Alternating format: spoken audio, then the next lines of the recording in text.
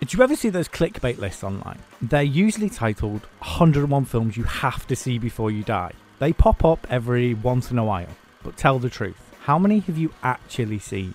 These movies are so ingrained in the fabric of modern pop culture through references and homages that you'd be forgiven for thinking that you'd actually seen them. So why not join me, Sam, a self-confessed cinephile who currently works in the film and television industry and even went to university to study film and TV.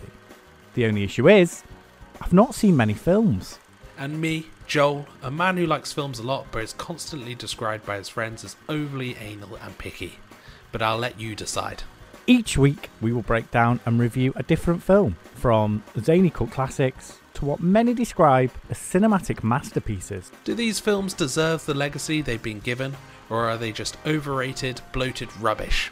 Let's find out, as this week we discuss Everything Everywhere All at Once. This is 1001 movies we have not seen.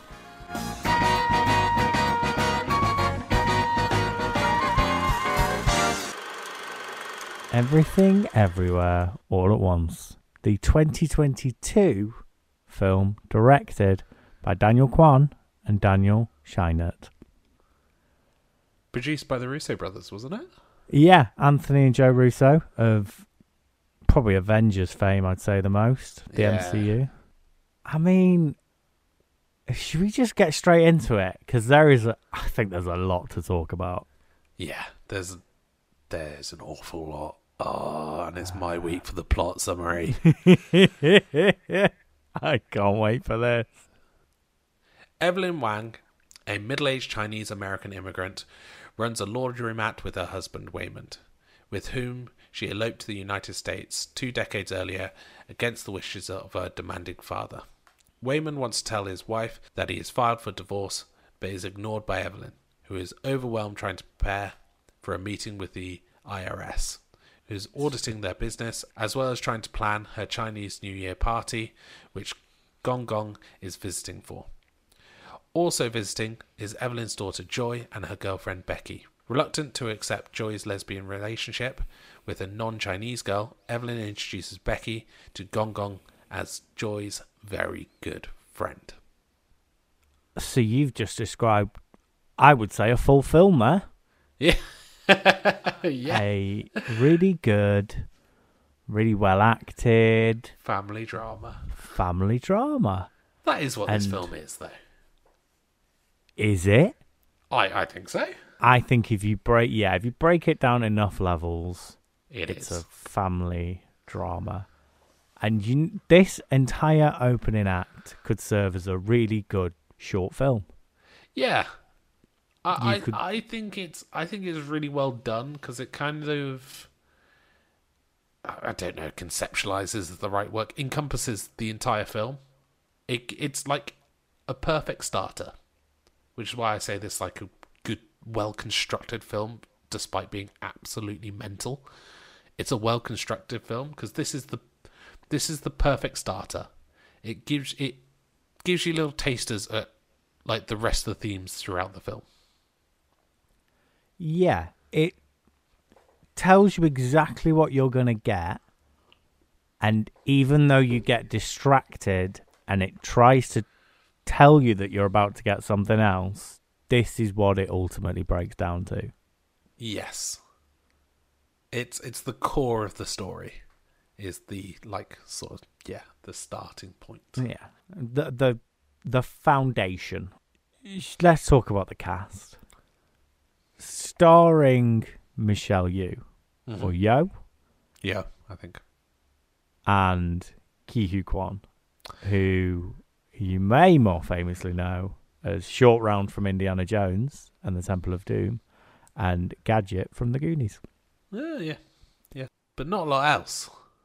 No. So, a very, very successful child actor, and obviously had Indiana Jones and The Goonies, and Hollywood sort of failed him.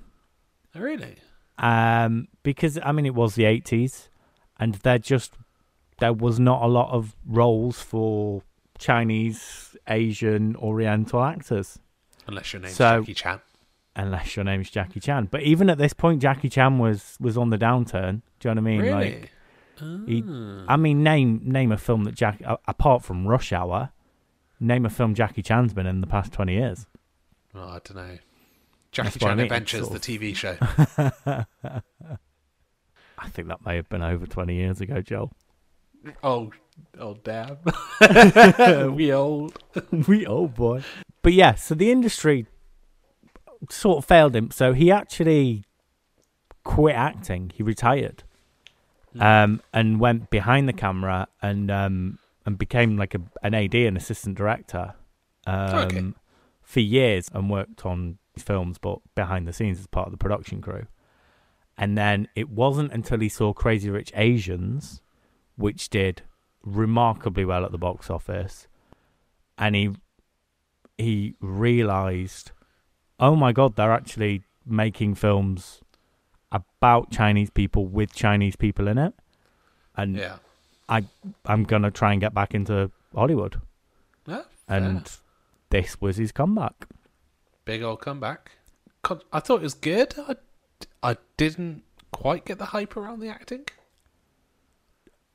I think there's a number of things though behind the scenes that I think warrants why they got these acting roles though. Okay. Does it alter your perception when you realise that most of these actors did their own stunts? Like Michelle Yeoh was a stunt woman back in the day, like in the 80s and stuff. She is and the female Jackie Chan. Okay, and that does change things. They almost wrote this film around her. It's what can Michelle Yeoh do, and they wrote a film around her. Okay. Because this film was originally offered to Jackie Chan. Really? And he turned it down. Oh. And so they went to Michelle Yeoh, who is the female Jackie Chan. And yeah, a remarkable amount of this film is that what you see is her doing it. That is her. Okay, that does change things. It's remarkably practical. CGI and stuff. You will be amazed when you watch behind the scenes on how much of this they've actually done. And for the budget they had, this is ridiculous. Oh, fair. This was made, fair. We don't have exact numbers, but between 14 and 25 million. No. Yeah, that was the budget of this film. And how much budget do the latest Marvel films have? Hundreds of millions.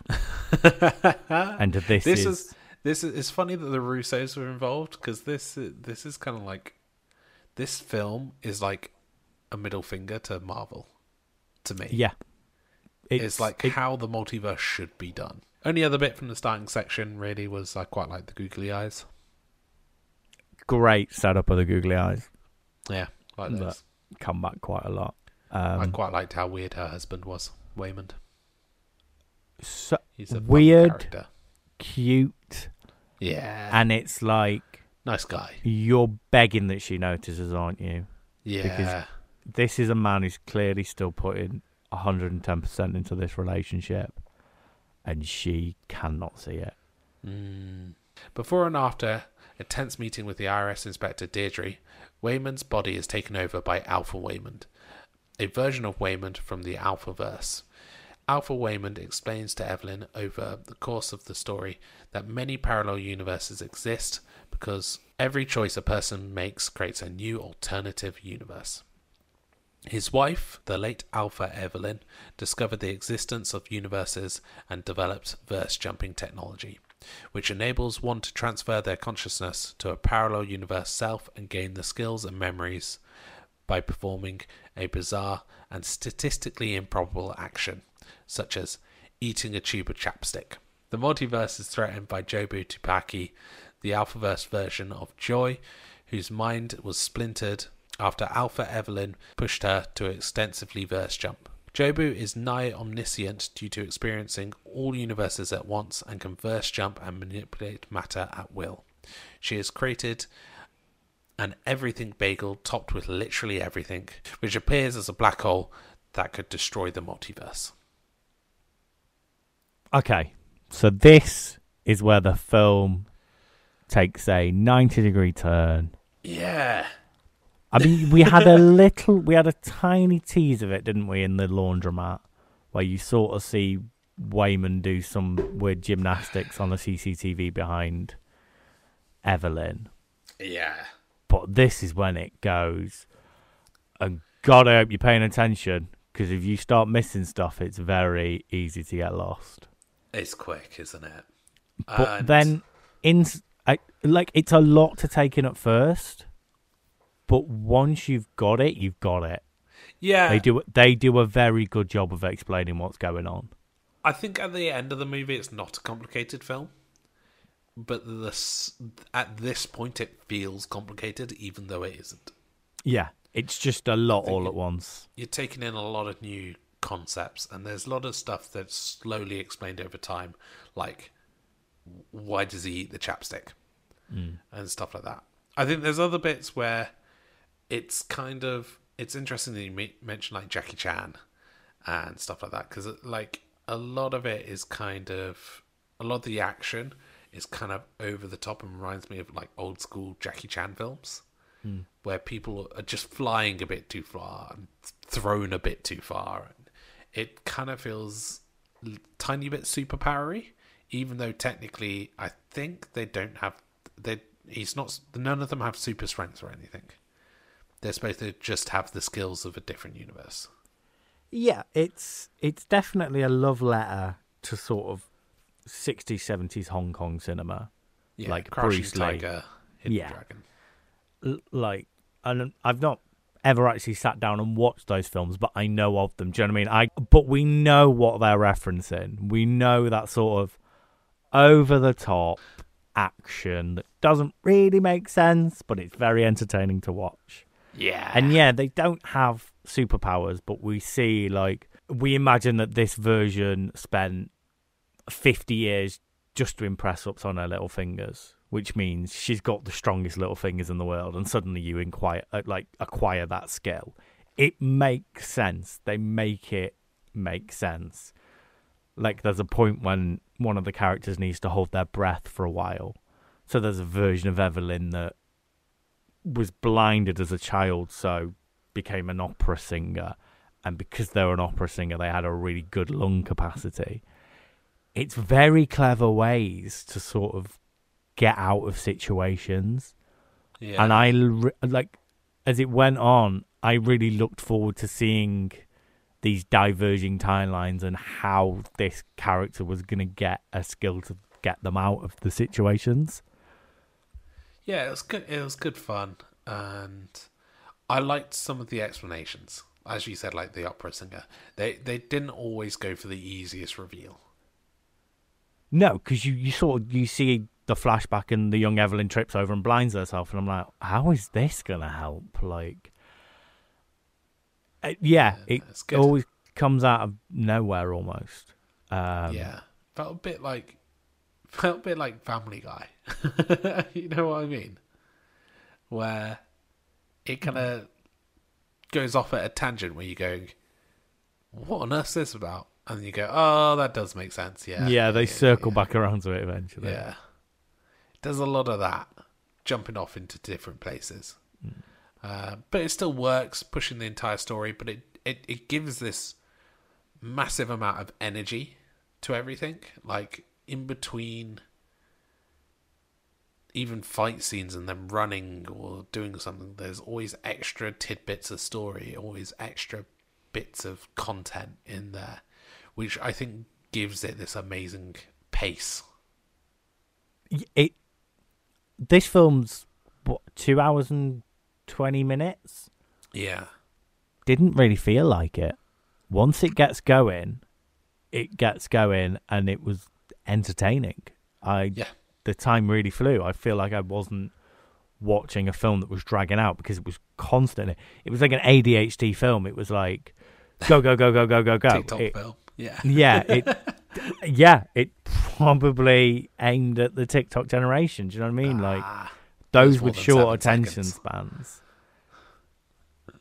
It was just 7 seconds films laid back to back to back to back to back, there was always something going on, whether in the background, like they would even get like exposition out during a fight scene, like two characters talking to each other while just mowing down bad guys. It was fun. I really liked this film. It was just fun. It was fun. It was also kind of cool new concept to the multiverse. It's such a cooler multiverse concept than the Marvel one. Yeah, and it doesn't take itself too seriously. No. There is literally a point when it goes, the more random the better. It doesn't make sense, and we don't know why it doesn't make sense. We will circle back to that, because I thought the humour was so up and down in this film. It genuinely made me laugh, and then there are other points where I was going, what? Who made this? Like, there's no silly humour at the start, apart from there's like cute humour with Waymond. And then as the film progresses, it gets like more teenage boyish in the humour. It goes like weird and then unpleasant weird back to weird, if you know what I mean. Yeah, but I think that's because it's showing, it's everything, isn't it? It is silly, it's serious. They're trying to cover all bases, I feel. Yeah. There is, yes, this is a family drama at its core, but it touches on almost all genres. Like, there's small horror bits, there's comedy, there is stupidness, there is Family Guy sort of moments, as you said. I don't know, up and down for me, the middle section. Up and down. Bits I really liked, bits I got lost on. Yeah, I don't think it was perfect for me. But with the amount of Academy Awards and stuff, I just found like a lot of the toilet humour just really unexpected. Yeah, is this the first Oscar-winning film to have toilet humour? Very possibly. So the bagel. The everything bagel. So it has been theorised, hasn't it, that the universe is a bagel shape? Yeah. But I feel like everything's been theorised. Yeah, true. Depends on who you ask. Yeah. Because it could be. I can't prove that the universe is not bagel shaped. And we don't fact check on this podcast. We famously do not fact check.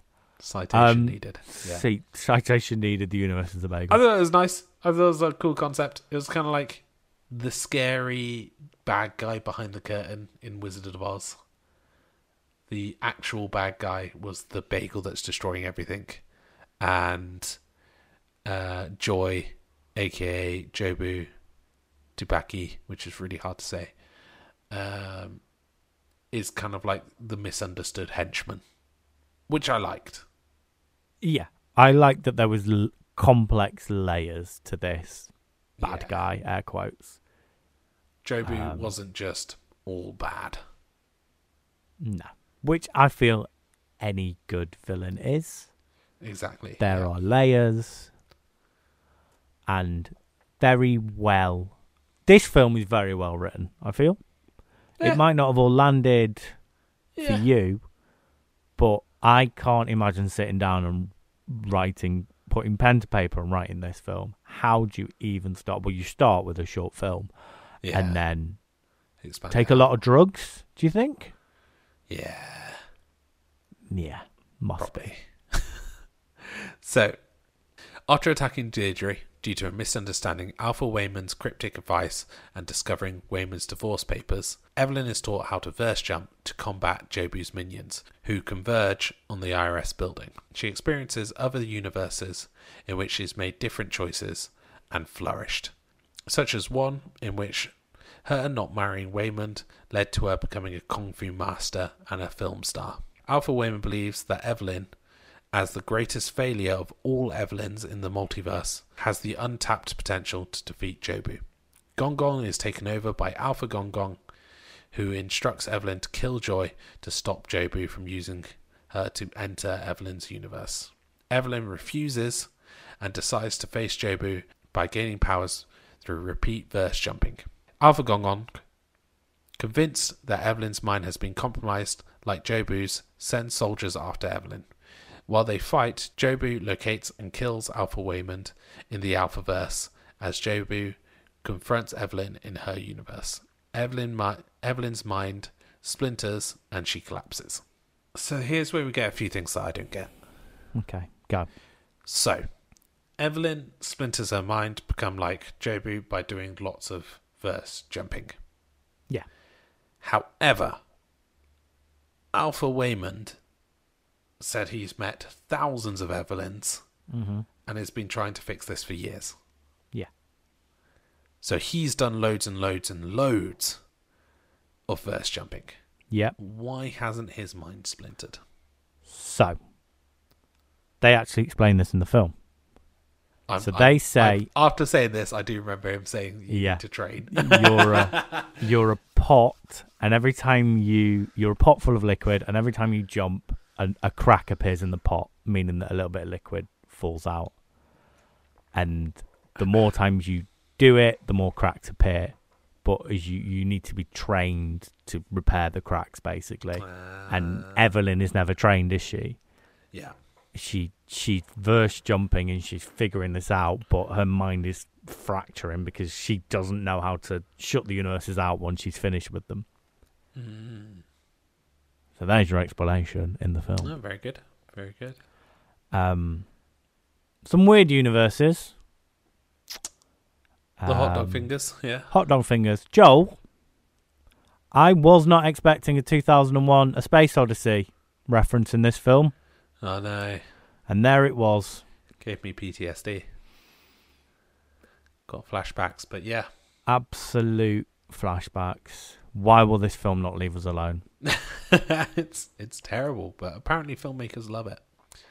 Filmmakers love it. And that it's just uncomfortable. Yeah. And really disgusting.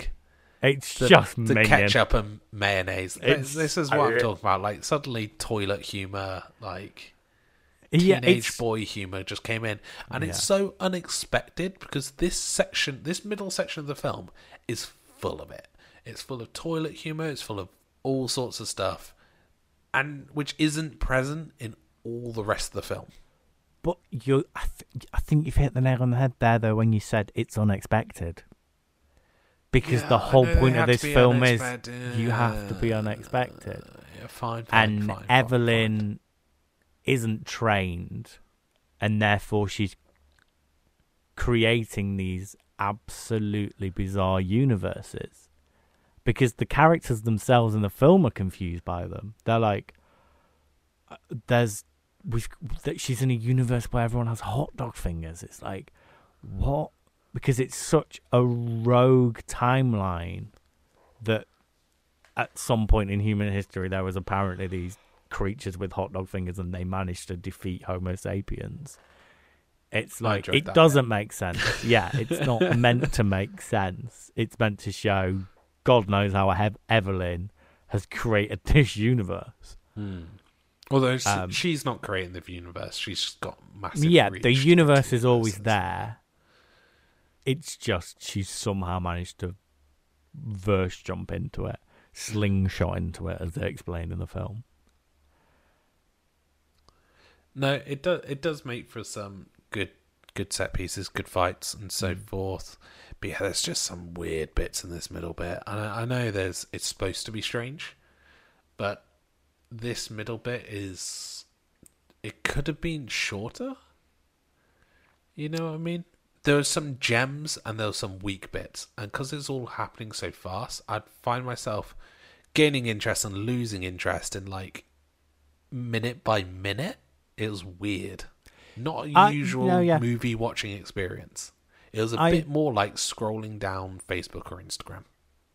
Yeah, I agree, but they were literally there for a minute. Do you know what I mean? So it's like, before my brain could even fully comprehend what I'm seeing, we're already onto another one, like another weird universe. I think the impressive bit about the writing is that there was up bits and down bits, and it was scattered all around. But I still had the momentum of the film. It still kept overall, it was still very good. Which if you sort of described that to me, I would have said, "Oh, that sounds like a mess." But they make it work. Yeah, in the grand scheme of the entire film, it works. It fits thematically. It actually fits in this world, and there's a universe, isn't there, where Evelyn becomes Michelle Yeoh. She becomes the actress that is playing her. It's a bit meta. Very meta. She becomes it's literally her life story, isn't it? I don't know if it's actually true that Michelle Yeoh was mugged once and then was taught kung fu, but she becomes this very well-trained kung fu movie star. It's very meta. I enjoyed it, but it was hard work, this. You've got to be sweet. This is not a casual watch. No. And you can't casually watch it because there's a lot of subtitles, and you have to be engaged to understand what's going on. This is a film that is already... The casual watchers are stopping watching after the laundromat. They're not making it to the IRS. No, not a chance. It's there to root out the non-engagers, isn't it? Yeah. But I think it means that this film has a very devoted fan base and a very switched-on fan base. Do you think there'd be a second one? I don't know. Do you? It doesn't make sense to be a second one. I know we haven't doesn't, finished but talking it about also the film, but that kind of suits this film. Doing it all in weird orders. Doesn't make sense to be this film in general. So they could do a sequel. Yeah, it could be literally. They can do everything everywhere all at once. So Evelyn's consciousness uncontrollably verse jumps alongside Jobu's across the multitude of bizarre universes. Jobu explains that she's been searching for an Evelyn who can see as she does, that human existence is pointless, and that nothing matters. She brings Evelyn to the Everything Bagel, saying that she wants to use it to allow herself and Evelyn to truly die. Upon looking into the bagel, Evelyn is persuaded and acts cruelly in other universes, hurting those around her. So this is like the classic, does anything matter? Really? With people on a rock, does anything matter? Hurtling through space. I liked how, even though they jumped between universes together, different personalities came out in different universes, despite it being the same two people. And I liked in the rock universe, which was weird, but great. That was good weird. Sometimes there's good weird in this, and sometimes there's bad weird in this. The rock universe, good weird. The rock sequence was really good, where it was a peaceful world with no distractions, nothing. And they actually talked for a bit, which was like the first time. Yeah, and it is just words on the screen. You're just reading it. I loved that bit. I thought it was really good. It's just brilliant. It's shame everything only lasts a minute in this film, but I enjoyed it. Yeah.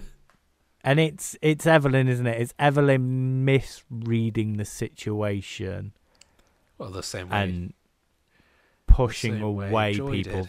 Yeah, it's exactly, it's parallels.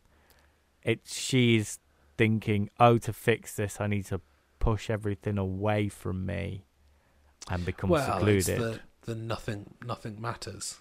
But literally, the problem is, if you say nothing matters, then you also have to agree that everything matters. Which brings us on to the next section of the film. As Evelyn is about to enter the bagel with Jobu, she pauses and listens to Wayman's pleas in her universe for everybody to stop fighting and to instead be kind, even when life does not make sense. Evelyn has an existential epiphany and decides to follow Wayman's absurdist and humanist advice, using her multiverse powers to find what hurt those around her and bring them happiness. She repairs her damage in the other universes and using her multiverse powers to find what hurt those around her and bring them happiness. In doing so, she repairs her damage in the other universes and non-violently neutralizes Alpha Gong Gong and Jobu's fighters. In her home universe, Evelyn reconciles with Waymond and tells Gong Gong of Joy and Becky's relationship, and talks with Deirdre after Waymond convinces her to let them redo their taxes. Jobu decides to enter the bagel alone, while simultaneously in Evelyn's universe, Joy begs Evelyn to let her go. Evelyn tells Joy that even when nothing makes sense, and even though she could be anywhere else in the multiverse, she would always want to be with Joy. Evelyn and the others save Jobu from the bagel, and Evelyn and Joy embrace. Sometime later, with the family's relationship improved, they return to the IRS building to refile their taxes. As Deirdre talks, Evelyn's attention is momentarily drawn to her alternative selves and the multiverse before she grounds herself back in her home universe. The end. I think it's a good ending because it's a crazy, crazy middle bit. And I think the only way to sort of bring a crazy plot together is with simple answers. And that's what this does. The answers are super, super simple. And what brings the plot together is super simple. Be nice to people. Be kind to Joy. And give her the chance to be her own person. That is the answer to the overall themes that were introduced all the way back in the first 10 minutes. And it ties the first 10 minutes with the last 10 minutes perfectly, which makes it a really satisfying plot, doesn't it? You can very easily chop out that 2 hours and put the ending on the beginning of that beginning section and just prolong your short film. It fits perfectly and summarizes what they said. I think you could easily say that in a negative way, in saying that nothing in the middle matters, but it does. It gets you there in a cool, interesting way. But I think every section of this film works as a section of the story, which gives it a really good flow, despite being horrendously intense and a hard old watch. You've got to be paying attention. It's nice to see character development. I think there's character arcs in this. I think there's a good overall plot arc. I think there's good message to it, that actually everything matters and you've got to be kind to people. It's almost like a good kids film in a way at the end. It has morals, it has themes, it's good, happy ending, despite it being an absolute eaten mess of a film.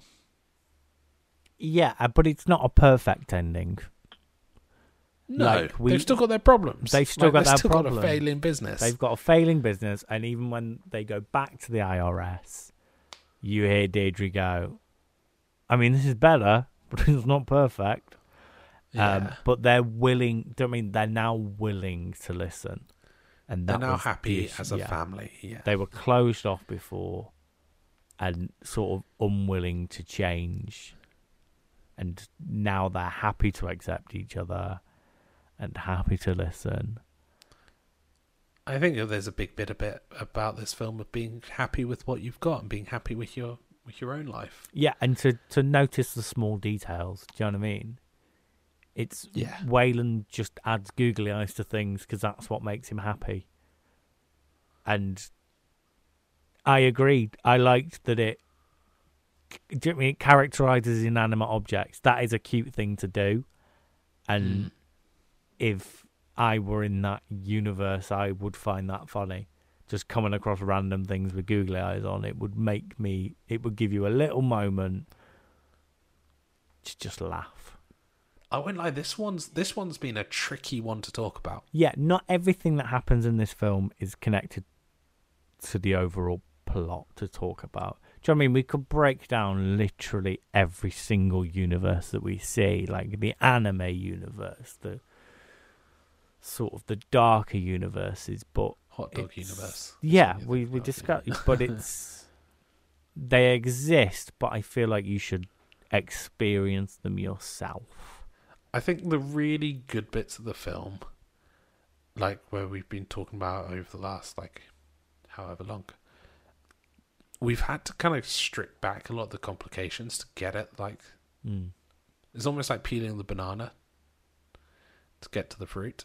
It's like the really, really strong bits of this film are like the character arcs and the themes and so forth, and they're really strong. But it's almost like we had to peel back a load of stuff to get there. I think there was a load of stuff that just didn't need to be there. This film could have been 20 minutes shorter and better. Yeah, I agree. You probably could chop stuff out of this, and I do wonder if stuff has already been chopped out of this. Probably. I'm glad that Ratatouille didn't get. Oh, we haven't even discussed the raccoon on Your Head universe. I know. That is definitely a dig at Disney. Yeah, it's Ratatouille, but it's a raccoon. It's great. It's brilliant and really funny and really absurd, and I was howling with laughter.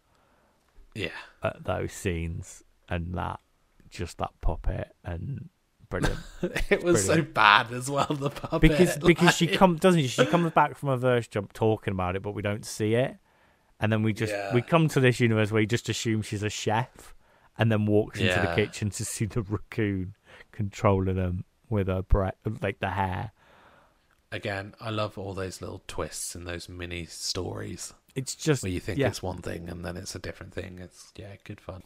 This film has become the most awarded film of all time. A record previously held by The Lord of the Rings: Return of the King. Doesn't deserve it. That surprises me, because for me, those two films are in different universes. In terms of... Oh, no, absolutely. Like, that's mad to me. They both do what they do very well. Did this win Best Picture? This won Best Picture. Well, that's wrong. This film was...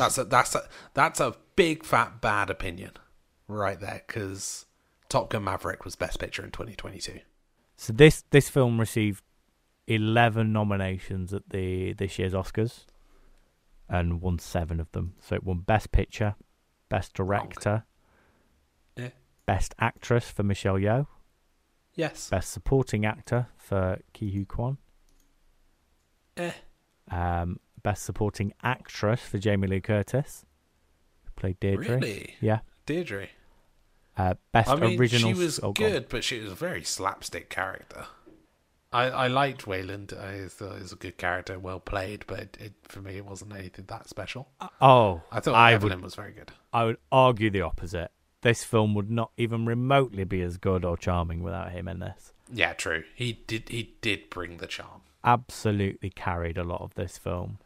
What I will say, though, about this year's Oscars is I really like that everyone who won was at one point that Hollywood turned their back on them. They were has-beens.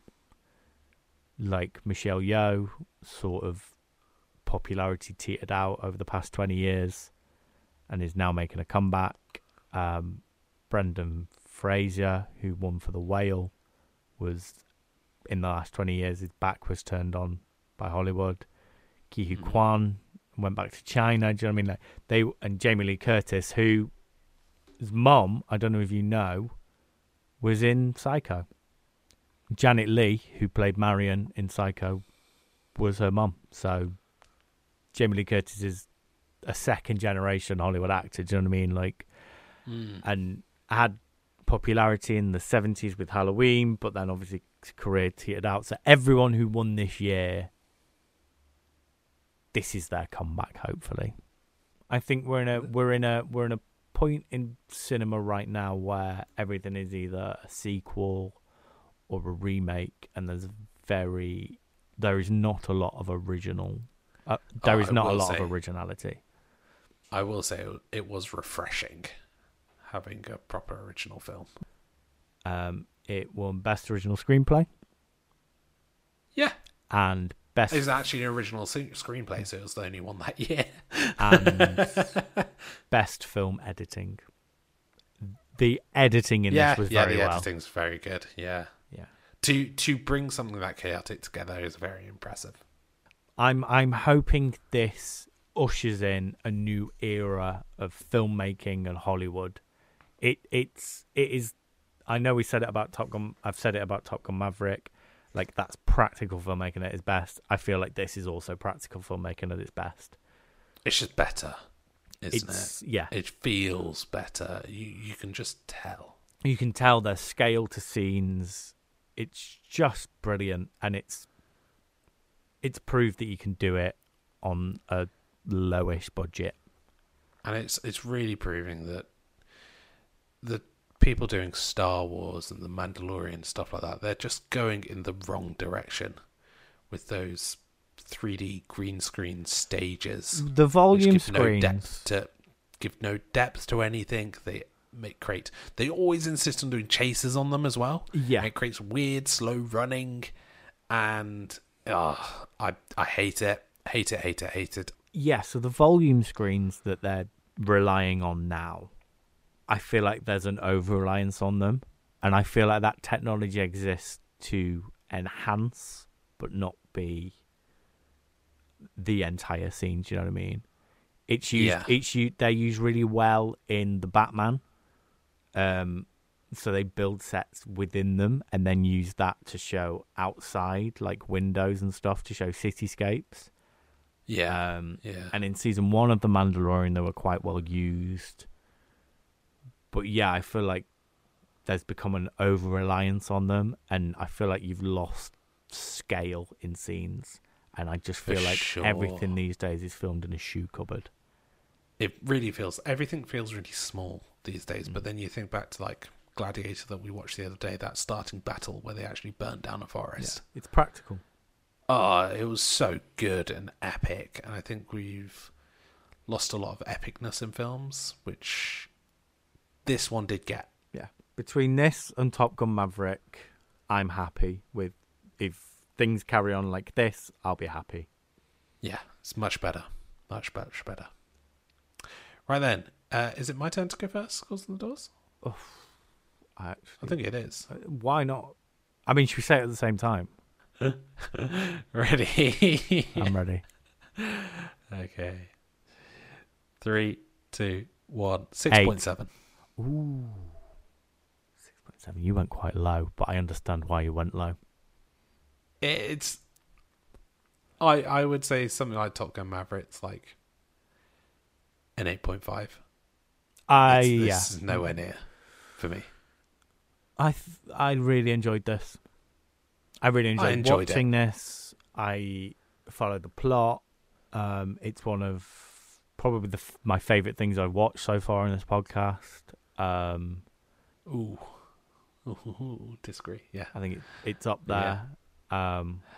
And I think this will become a film you have to watch. Ooh, yeah, maybe. Maybe. I mean, I got out of Top Gun Maverick and I went, everybody needs to see this. Yeah.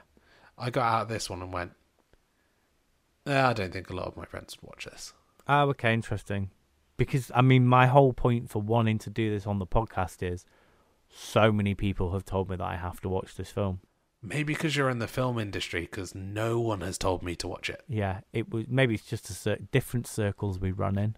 Yeah. Next week we have another Tarantino film.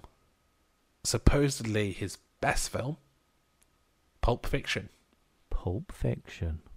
I guess that just leaves you with the outro.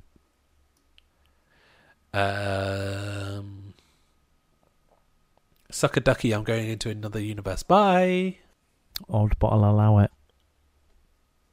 Something. All right. Alright.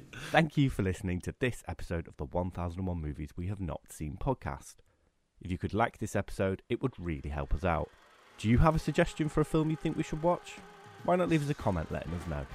You can also follow us on Insta at 1001 Movies Not Seen Pod, or drop us an email at 1001moviesnotseen@gmail.com. Thank you very much for listening. We'll see you next week.